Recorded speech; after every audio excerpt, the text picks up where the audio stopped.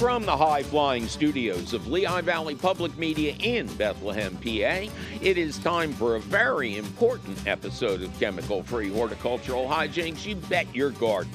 I'm your host, Mike McGrath. I'm always telling you not to feed the birds because you want them to eat your bad bugs instead. But on today's show, we'll reveal a much more sinister problem that can occur when you innocently feed seed to your songbirds. Otherwise, it's a fabulous phone call show, cats and kittens. That's right. We will take that heaping helping of your telecommunicated questions, comments, tips, tricks, suggestions, and inherently innocent invitations. So keep your eyes and/or ears right here, true believers, because it's all coming up faster than you doing your part to avoid a really silent spring right after this. Support comes from Hot Bin Composters, designed to reduce waste and create compost within 30 to 90 days. More information at hotbincomposting-us.com. Welcome to You Bet Your Garden. From the studios of Lehigh Valley Public Media in Bethlehem, PA, I am your host, Mike McGrath. Today, we have an incredibly important warning about what you may be innocently doing to your birds that could wipe out songbirds if people don't stop doing it. As Groucho would have said, it's a common thing. It's something you do every day. But when the duck comes down, that may be the last bird you'll see unless you stop doing this common thing, which we'll reveal at the end of the show. We're also going to take lots of your fabulous phone calls at 888-492-9444. Carol, welcome to You Bet Your Garden. Hi, Mike. Thanks for taking my call. Well, thank you for making it. How you doing? Good. How are you? I'm just Ducky. All right. Thank you for asking. Ducky loves to be on the show. And where are you, Carol? Sudbury, Massachusetts. Oh, okay. What can we do you for? Well, I actually watch Gardener's World, the British show about gardening, in addition to listening to your podcast religiously. Right. And they've just gone crazy on talking about how, we shouldn't use peat in, anything really in our garden. I understand, because they're worried about it being an exhausted resource and damage to the environment by harvesting peat.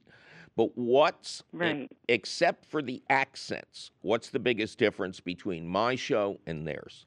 Heavens.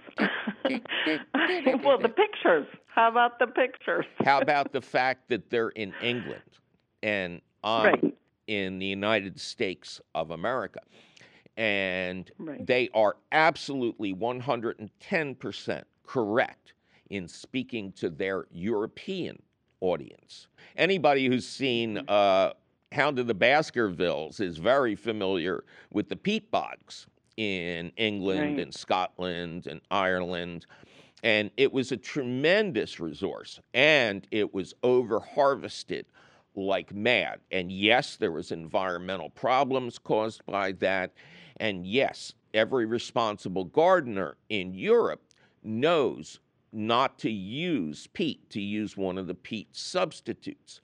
But the world has shrunk so much, and we have so many listeners all around the world, that a lot of times I'll get called out on using peat to increase the acidity around azaleas and rhododendrons and blueberries and stuff like that. And the difference is all our peat comes from Canada, where they got more peat than they know what to do with this. This is an important topic to me. I have researched this relentlessly, and I am personally convinced that peat harvested from Canada is totally sustainable. It is replanted, so to speak. There is so much of it. And for me, as a gardener, it is essential when I need to add something that acidifies the soil and also brings the natural antibiotic activity, especially in potting mixes. If most potting mixes in America are very heavy on peat, and that almost always prevents damping off disease when you have made the soil too wet for your baby plants. The peat will deny any disease to get started unless you're really bad. So it's not just a soil lightener, it's not just an acidifier, it is a natural plant antibiotic. Matter of fact, something I haven't said, which I wish I had said during my seed starting advice at the beginning of the season, is if you have a heavy hand with water and you always have some damping off problems, that's where the baby sprout rots right at the soil line. Cover, when you're ready, got your potting soil ready, cover it with an inch of peat. And it almost, no matter how ham-handed you are, it will keep those starts alive and healthy. I guess one of the issues is, because peat is a regional resource, so to speak, it would be counterproductive maybe to send Canadian peat over to the UK. Or maybe we could disguise it as like the Peace Corps or something. You got enough to eat. Here's peat that doesn't harm the environment. But you're absolutely right, and I'm absolutely right. It's almost like invasive plants. In some cases, the plant in question is native and does well there. In another place, it's like, how can you recommend this thing? It tore my house down. Yeah. So, and you don't have to use peat if you don't want. Coir, C-O-I-R, from shredded coconut husks, lightens the soil quite well. I find it difficult to keep wet, and it doesn't acidify, and it doesn't have the antibiotic activity. But if you're a skilled gardener, if you don't mind sulfur, you can use that to take the pH down for certain plants. So, but I love peat, but I don't buy it willy-nilly. I haven't actually bought a bale of actual peat in a long time. But it's essential for me in finding an organic potting mix. Yeah. Well, I just put in 2 new raised beds, and I was trying to get the stuff to put inside, and everything has peat in it. Well, wait a minute. You built a raised bed. You haven't filled them with anything yet? No, I have. I've got Coast of Maine because, they're one of your sponsors, and I love them. They're a great company. And I like seaweed. Yeah. Yeah. So but most of their stuff, they have compost and peat, and, well, see, again, here, peat is a renewable resource. Whereby, again, in Great Britain, there are gardeners who would chase you down the street with torches and pitchforks for using it while they're trying to restore this devastated environment. Right. And it's weird for it to be okay here, but not okay across the pond. But as I start, and I've researched this almost more than anything else, it is just the physical reality of it's not a problem here, and it's a terrible problem there. Okay. Well, that makes me feel much better because I was worried. Do you think old hippies like Coast of Maine would put something in their potting mix that wasn't like beyond organic? Yeah. No, I mean, I knew it was organic. I just didn't want to be contributing to climate change. We're in the middle of a heat wave in June right now. Tell me about it. All right. That's why now we see what the world is like at 6 a.m. when we get up to work in the garden and get inside by 10. All right. I hope I have reassured you somewhat. Do your own research. Make your own choices. Okay? No, but for lightening so the soil, there's nothing better than perlite.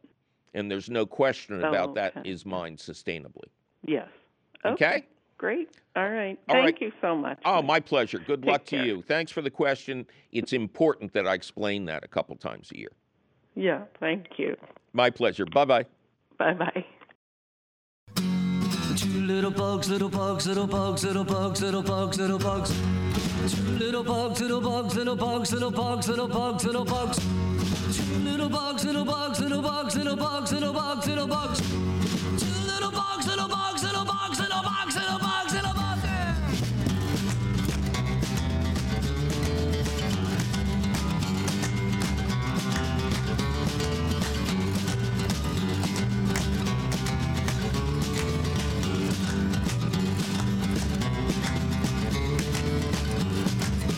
Little bug, little bug, little bug, little bug, little bug, little bug. One little bug, little bug, little bug, little bug, little bug, little bug. One little bug, little bug, little bug, little bug, little bug, little bug. One little bug, little bug, little bug, little bug, little bug, little bug.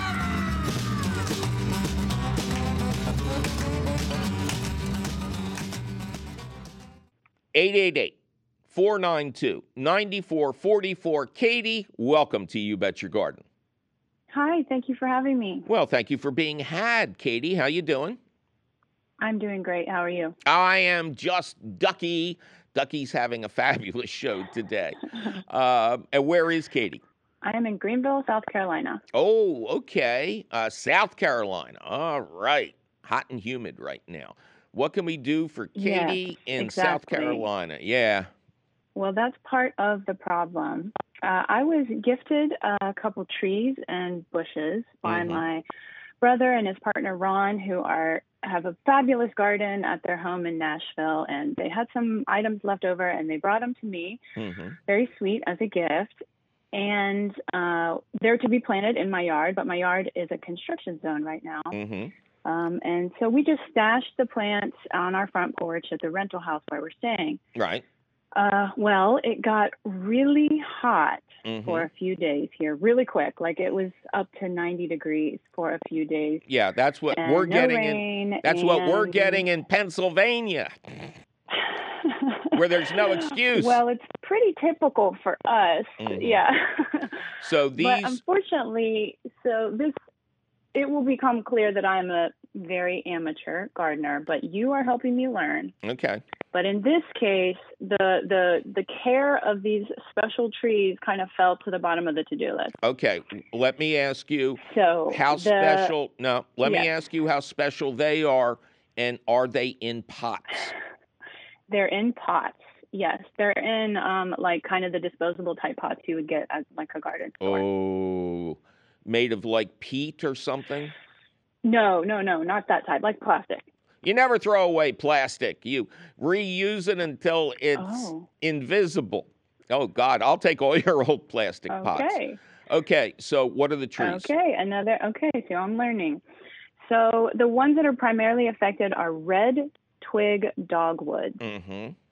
Oh, okay, and that's the big deal. So they're So listen, yes, dogwoods... mostly because they were given to me. No, that's fine. Dogwoods have a very special requirements. They like a lot of sun in the morning and no sun in the afternoon. So, that's important to know when you're planting them. You have to find a spot where they're going to get afternoon shade, or you're going to have to provide the shade artificially. Are they in full sun on your porch? They were, yes. Are they now in the local graveyard? What?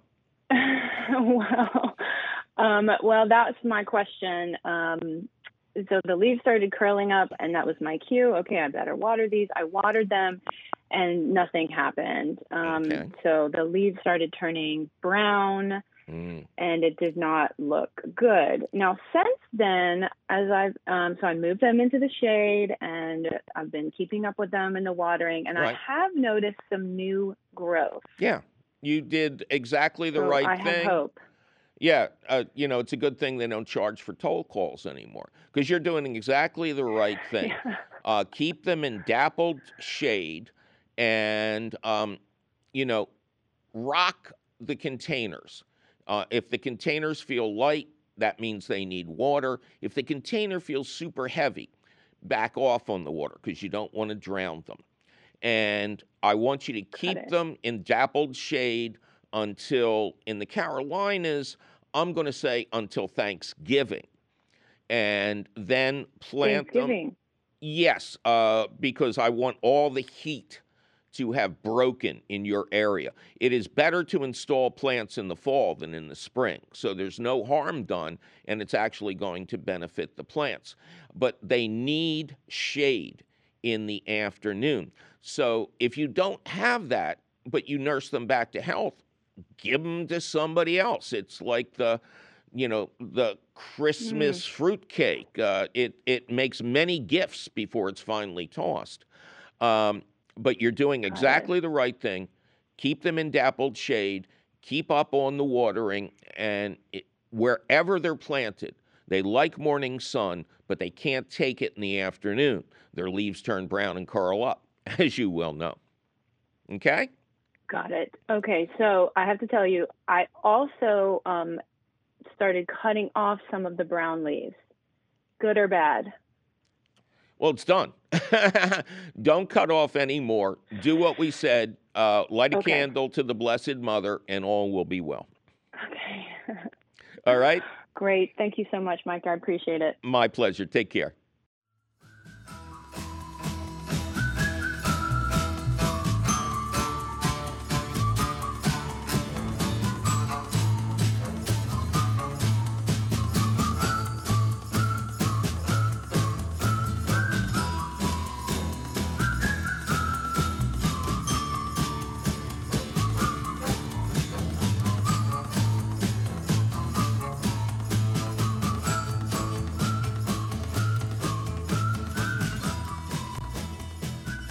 Well, it's time for me to take a little break and announce that I will make my first post-COVID appearance, live and in person at the Bayshore Center in Port Norris, New Jersey, which is about an hour and a half south of Philadelphia, on Saturday, August 28th at 3:30.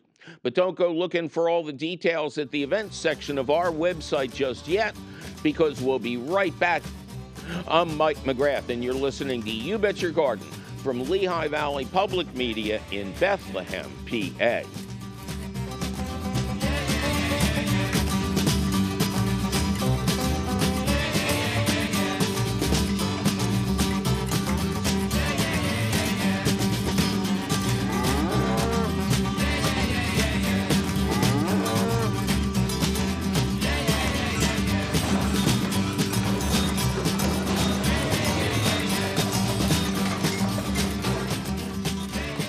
Support for You Bet Your Garden is provided by the Espoma Company, offering a complete selection of natural organic plant foods and potting soils. More information about Espoma and the Espoma Natural Gardening Community can be found at espoma.com.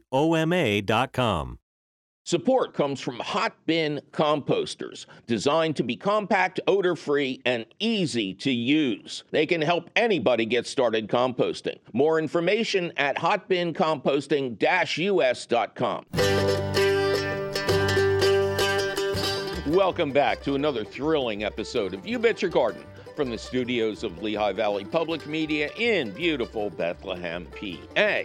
I'm your host, beautiful Mike McGrath. And we have a critically important question of the week that's going to apply to a great percentage of you. It's about killing your songbirds. Are you doing this accidentally? Are you making the birds that visit your feeders sick?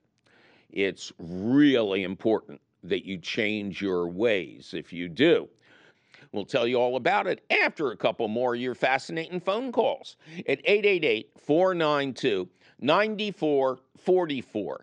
Lisa, welcome to You Bet Your Garden.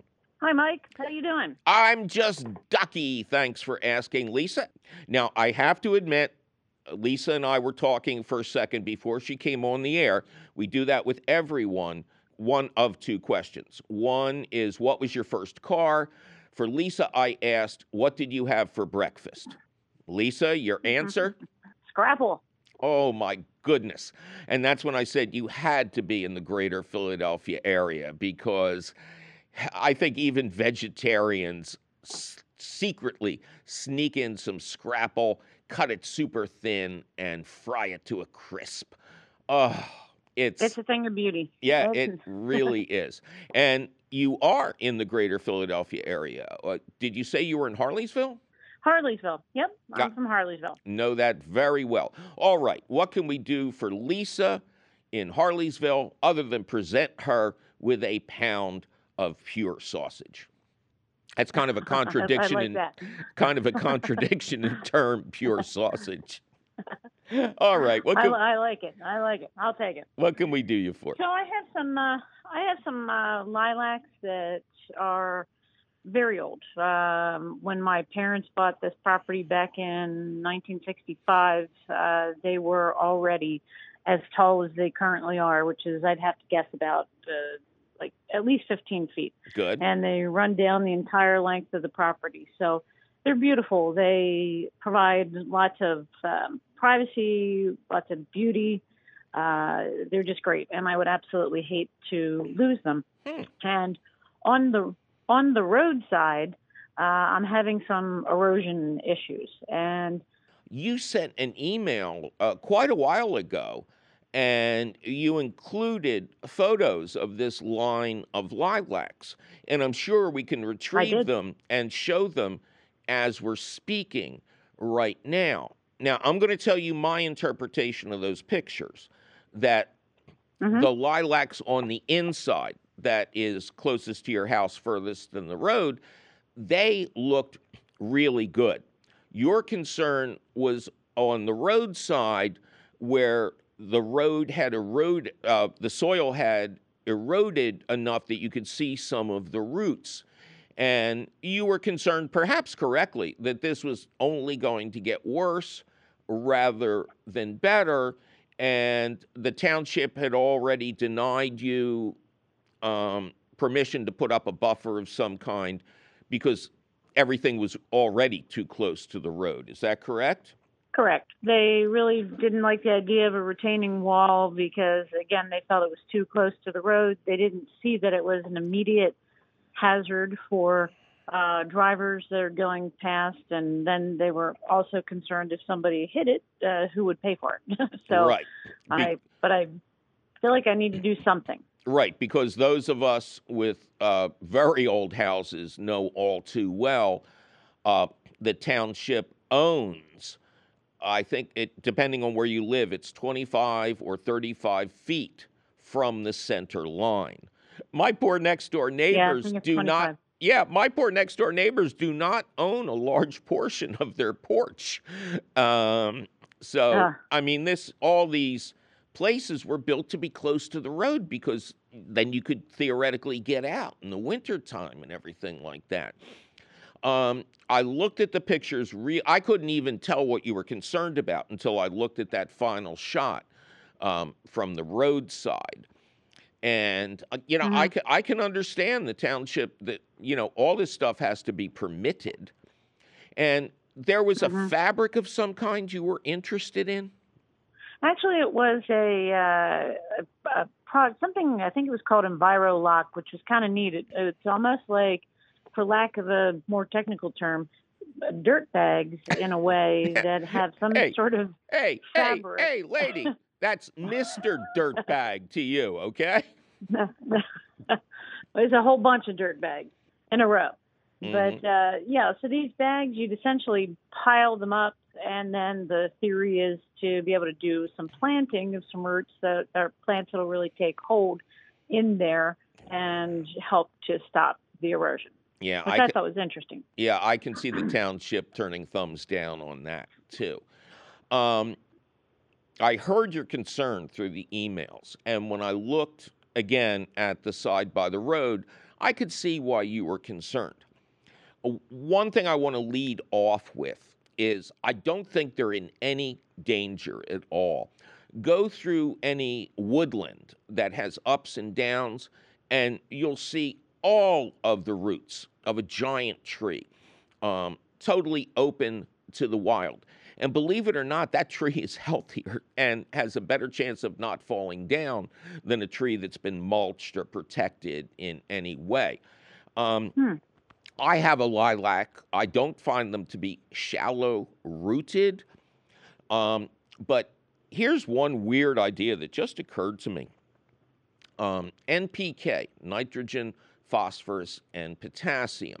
Were you to feed them gently, though, not with crazy numbers, a phosphorus high fertilizer, that would encourage better root growth, as would a little bit of potassium.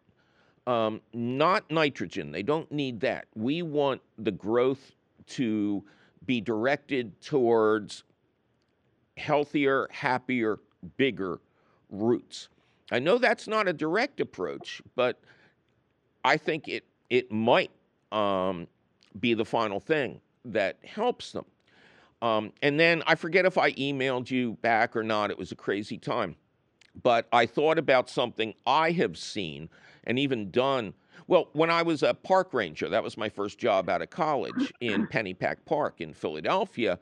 After lunch, all morning long, we had school kids coming through so we could run our trained skunk that had been descented up and down the seats they were on. And that was a good way to clear the room.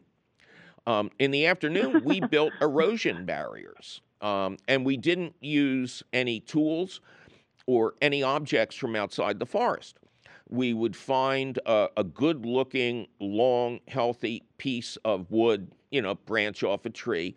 We'd drive that into the ground, and then we do the same for the length of whatever it is we were trying to keep from eroding further.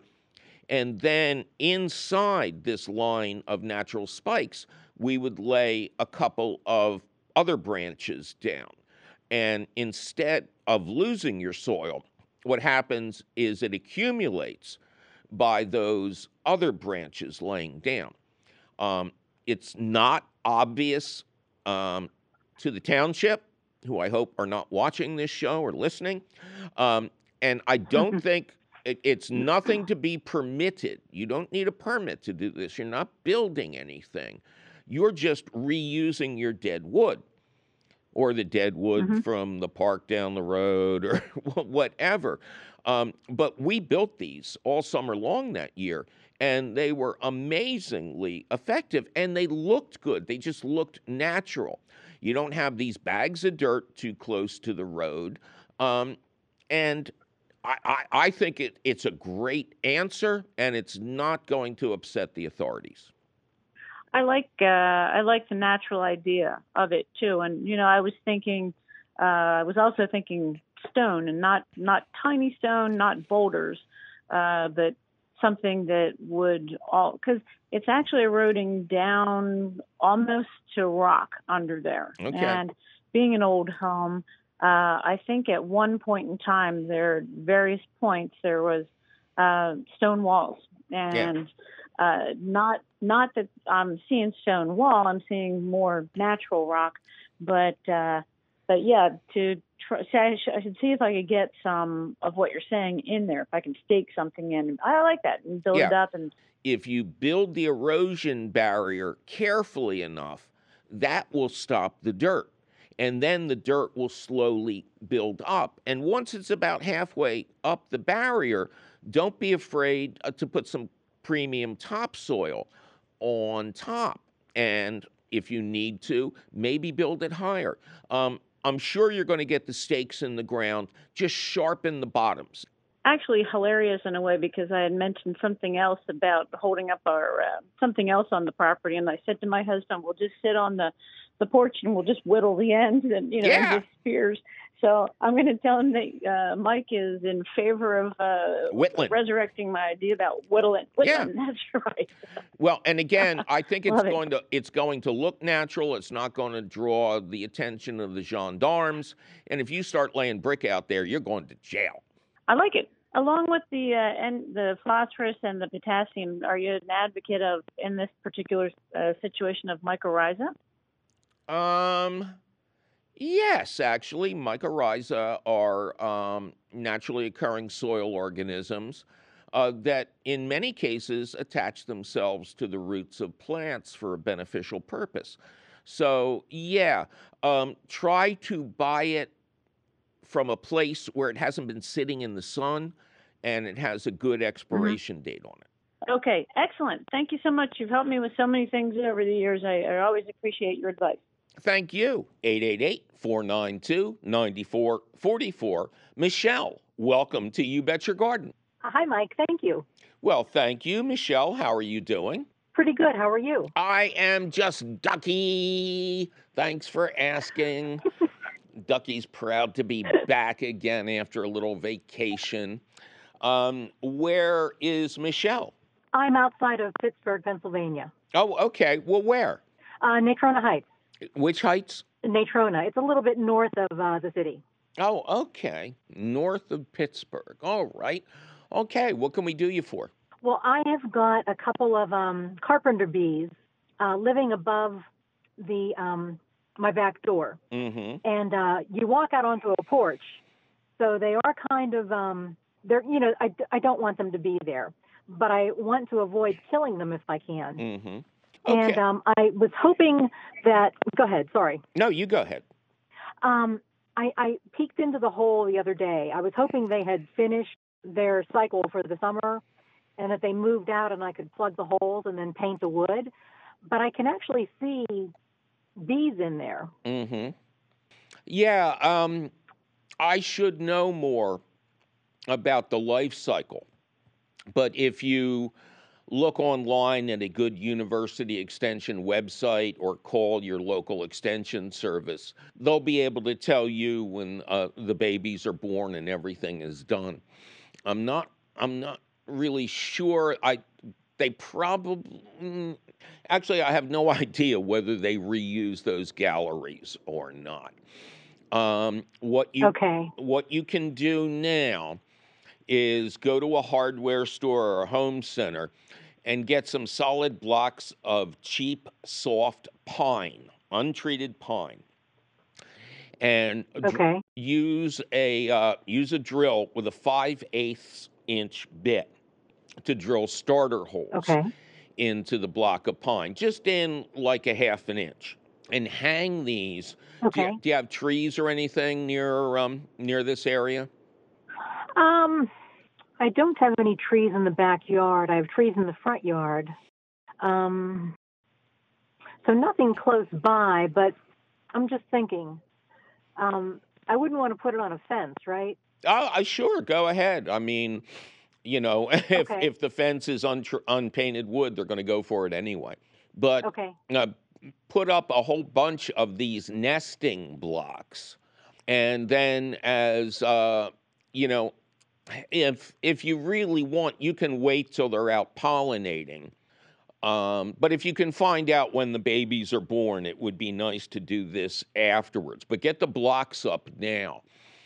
And if it's safe, that is, the nest is empty while they're out gathering pollen, then you would immediately put up staple up some metal screening so they can't get back in the original hole, and then spray that whole thing with almond oil. Don't buy it. Don't buy it in like a health food store. Go to a massage therapist supply house or buy it online. They sell it by the gallon, because that's the carrier oil that massage therapists use. And if you just stain, what is it, redwood or cedar? The wood. Actually, yeah, it's just pine. It's pine that wasn't treated for outside use. Gotcha. When somebody replaced the door. So that's what they're in cowboy architecture, I know all about it. Right.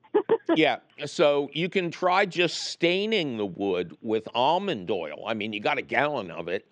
You put it on with a paintbrush and keep the old hole, boarded up, so to speak. But if you put up enough of these nesting blocks in the right kind of place, you should have them nesting in there so you get their fabulous pollination and they don't eat your house. And by the way, they are very slow to do any kind of structural damage. So and they won't bother you if you don't bother them. So, it's not urgent that you take care of this, but it is good that you take care of it.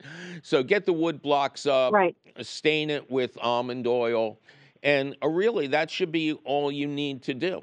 Okay, that sounds good. All right? I'll give it a try. All right, good luck to you. Thank you very much, Mike.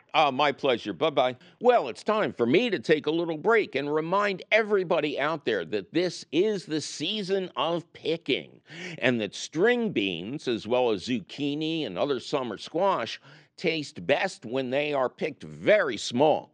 If you can see them, you can eat them. And picking early encourages the plants to keep producing. But don't go inspecting your harvest to be just yet, because we'll be right back. You're listening to You Bet Your Garden from the studios of Lehigh Valley Public Media in Bethlehem, PA.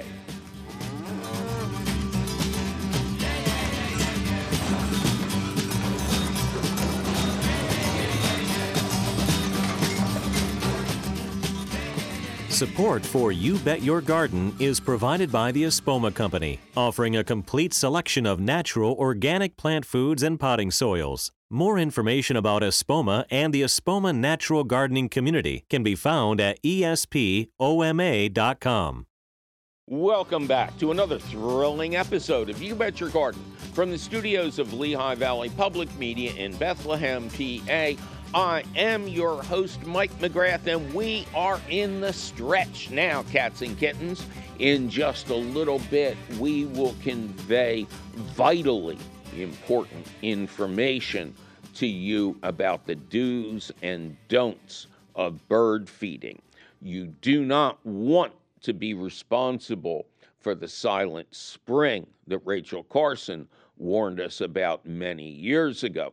But before that, a couple more of your fabulous phone calls at 888-492-9444. Gail, welcome to You Bet Your Garden. Hi, Mike. How are you? I am just Ducky, Gail. Thank you for asking. Ducky is glad to be free of his mask and in the post-COVID world, at least for a little bit of time. Can we just get a couple of months Definitely. to catch our breath before we go back underwater again? How are you doing, Gail? I'm doing pretty fine. It's a nice day here, and looking forward to getting out after work. Very good. Where is here for you? I'm in Lake Ann, Michigan today. Okay. And what part of Michigan is that? That is the tip of the pinky of the mitten of Lower Michigan. Okay. So if you look at the Lower Michigan as a mitten, we're in the pinky. Oh, okay. Isn't there a name for people in Lower Michigan? Don't you have a nickname of some weird sort? No, that's Upper Michigan. They're the Yoopers. They're in the Yoopers, the UP, and you're the Downers. Right. All right. Let's change the topic. What can we do you for? Well, I had a question after listening to one of your shows a couple of weeks ago, and I've heard you say many times not to use grass clippings in our compost because of the possible effects of residual herbicides. And my husband and I have been trying for several years to keep grass under some trees, keep it growing. And for the last few years, we've resorted to weed and feed to try to help it out, but it hasn't been successful. So now we're changing gears, and we're giving up on the grass. We're going to put in a native shade garden. But do we need to still worry about any residual herbicide in the soil affecting the new plantings? And if so, is there a way to minimize that? Boy, I wish you had called before you tried the weed and feed. You know, as much as I dislike these garden chemicals in general, the problem with grass under a tree, of course, is the tree. Not only the shade it throws, right, but the intense competition for nutrients and water from the tree's roots. So, you know, you're kind of going against nature when you try to do that. Yeah, that's what we found. Yeah. How big is the circle of death around the tree? Oh, it's actually between two trees, and I would say that it's probably about 20 feet by 10 feet, so it's a fairly large area. Okay. What I would do, first of all, is I would mulch the area with compost. Of course, that's what I'm going to do. Is, okay. You know, when a plane crashed down the street, get the compost. So I would mulch the area with compost. You'll like the look of it, the nice blackness. Okay. And what I would do is I would continue your thought of shade-loving perennials, but let's plant them in containers the first year or two. Oh, okay. And you avoid that soil. And in the meantime, the only way of getting residual herbicide out is through watering. Now, when herbicides were old school and they kind of went away on their own after 6 months or a year, that was easier to do. These residual ones, I mean, they get paid to hang out there. But the more water in that area, the better. And I wouldn't try to grow anything in it right away. But you can use the space creatively. Put out a couple of pieces of statuary there. The little boy peeing on the plants is always in good taste. and Definitely. And some other stuff. And in terms of organic regulations, 3 months should 3 months. Boy, I wish it was only 3 months. 3 years, and it's safe to plant things there that are designated organic. So 2 years, and you can call what's growing there transitional. That's if you were growing for market. But I would do the containers, for a couple of years. Who knows? Maybe you'll like it. Okay, yeah, that's a great idea. Hopefully we can get through all the tree roots. Yes. Well, that's another thing about the containers. You really don't need to plant in the ground. Matter of fact, you might want to make it a true raised bed when you finally get around to planting in it. And the deeper the raised bed, the less you have to worry about stuff that may be a foot down. Okay, very great. All right. That's awesome. You give that a try. Send us a picture of the little boy. Thank you very much. All right. You take care. I will definitely. Bye-bye. Thank you very much. I appreciate it. Bye-bye. And come up with a better name for the lower part of Michigan. Oh, okay. Well, I'm not going to share the downer name at this point in time. I think people would be too upset with that. Yeah. All right. Well, you take care. Have Thanks, a good Mike. season. Bye-bye. All right, as promised, it is time for the question of the week, which is our question to you. Are you killing your songbirds with kindness? Years ago, I was a guest speaker at an entomologist conference when an audience member asked a question that I'm sure many of us had previously pondered. What good are mosquitoes? What purpose do they serve? My first thought was, like many predators and parasites, they eliminate the weakest members of a species and thus increase the overall health of the herd. But I did not win the big money on Jeopardy that day, as the researcher's answer went in a very different direction. Without mosquitoes, he calmly replied, the vast majority of songbirds would become extinct. Take away the prey, and the predator must also fall. Talk about being hit in the face with a condensed custard cream pie of reality. And then I thought, dragonflies too. They're the prime controller of mosquito numbers. So much so that one of their common names is the mosquito hawk. Now, that exchange led to a lot of articles about natural mosquito control, a big part of which was making sure that local birds had plenty of shelter and fresh water, with nesting boxes provided for the most carnivorous bird families. That tied nicely into my seemingly one-man crusade against feeding birds in the summertime. Ever since the magazine that I edited in the 90s, Organic Gardening, had run a lengthy article on birds versus bugs, I had become convinced that bird feeders were counterproductive to this cause. The simplest argument goes something like this. If you artificially feed your birds in the winter, they won't bother chasing down their natural prey, which is big fat moths for larger carnivores, gnats, mosquitoes, no-see-ums, and such for the swifter, smaller ones. The more bird feeders you hang and fill, the worse the damage to your crop that season, because your best insect eaters are busy chowing down at the sunflower, bar, and bill. And one of the things that worried me most about that equation was that it could be twisted around and cited by agricultural chemical criminals as evidence that natural controls don't work. I presented this argument many times in the pages of Organic Gardening magazine.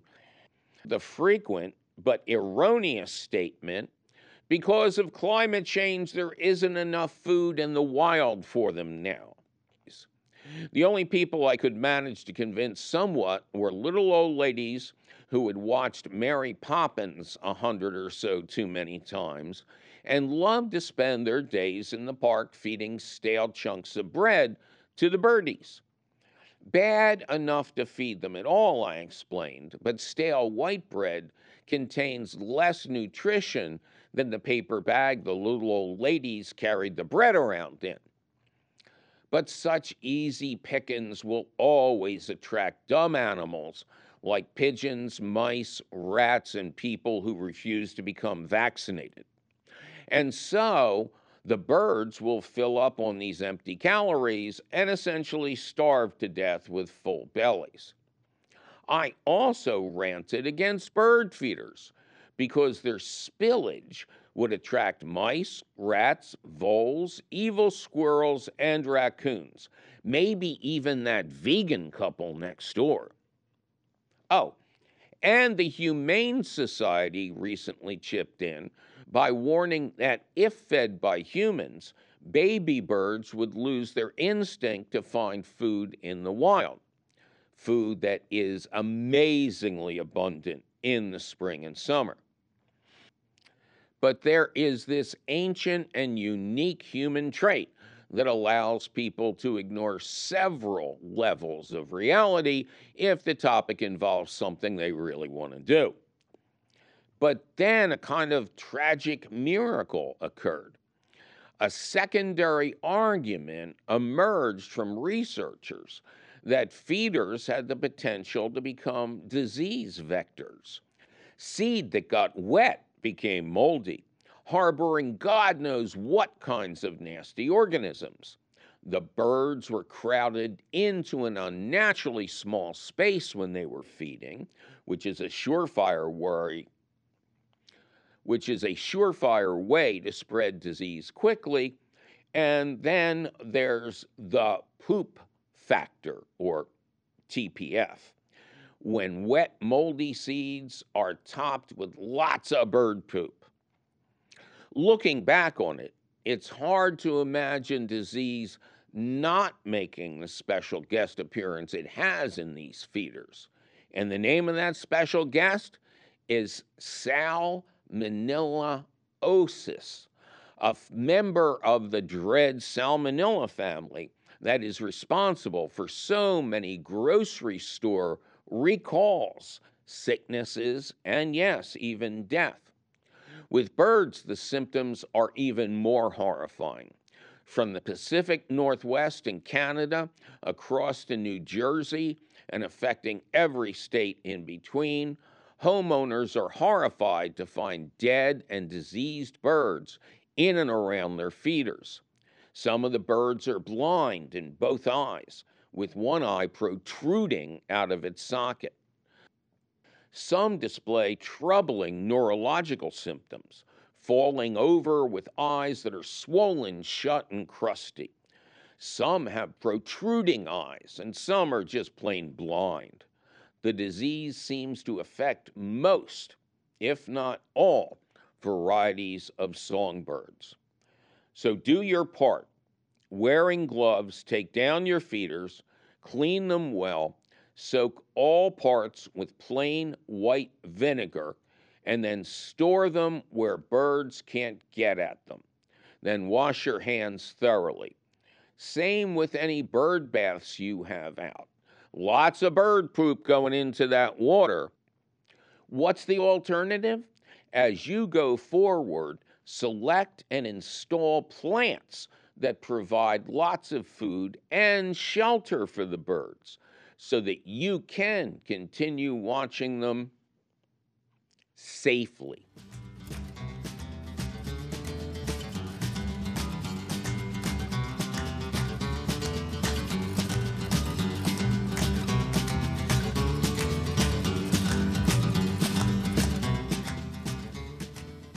Well, that sure was some interesting advice on how to save our precious avian insect eaters, now wasn't it?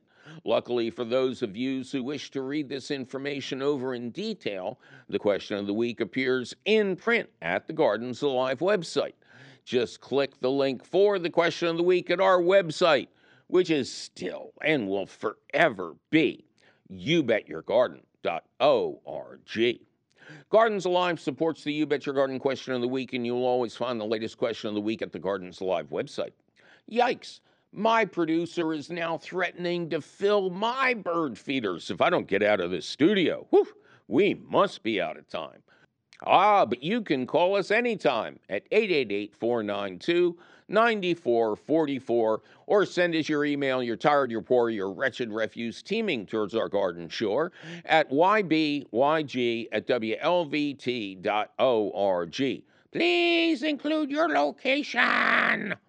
You'll find all of our contact information, plus answers to your garden questions, audio of this show, video of this show, audio and video of recent shows, and links to our internationally renowned podcast. Oi, what do you want? Eggs with our beer?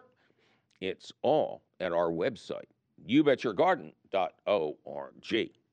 You Bet Your Garden is a half-hour public television show, an hour-long public radio show and podcast, all produced and delivered to you weekly by Lehigh Valley Public Media in Bethlehem, PA. Our radio show is distributed by PRX, the Public Radio Exchange.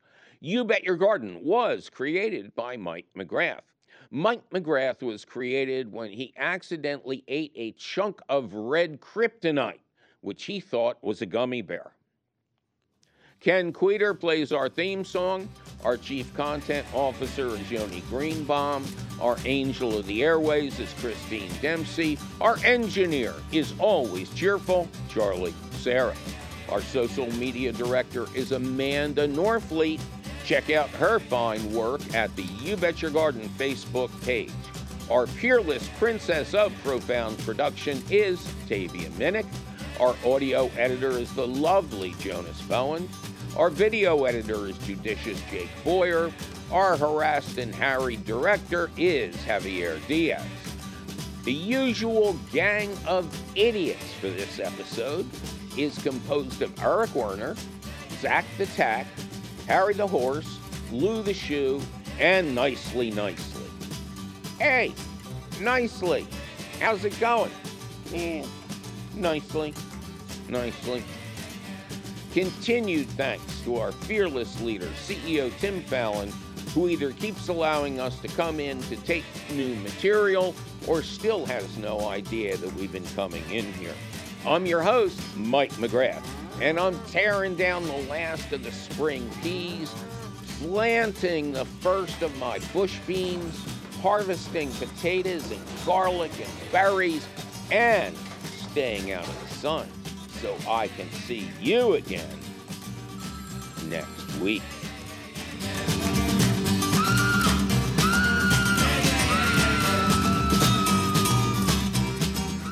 Support comes from Hot Bin Composters. Hot Bin Composters are designed to be compact, odor-free, and easy to use. With simple instructions and everything that's needed, Hot Bin Composters can help anyone get started with composting. More information is available at hotbincomposting-us.com. What poses a bigger danger to you? A hornet's nest hanging from a tree? Or little bee-like insects fluttering around a hole in the ground? I'm your host, Mike McGrath, and on the next You Bet Your Garden, we'll warn you about which one is your foe. Plus your fabulous phone calls. That's on the next You Bet Your Garden.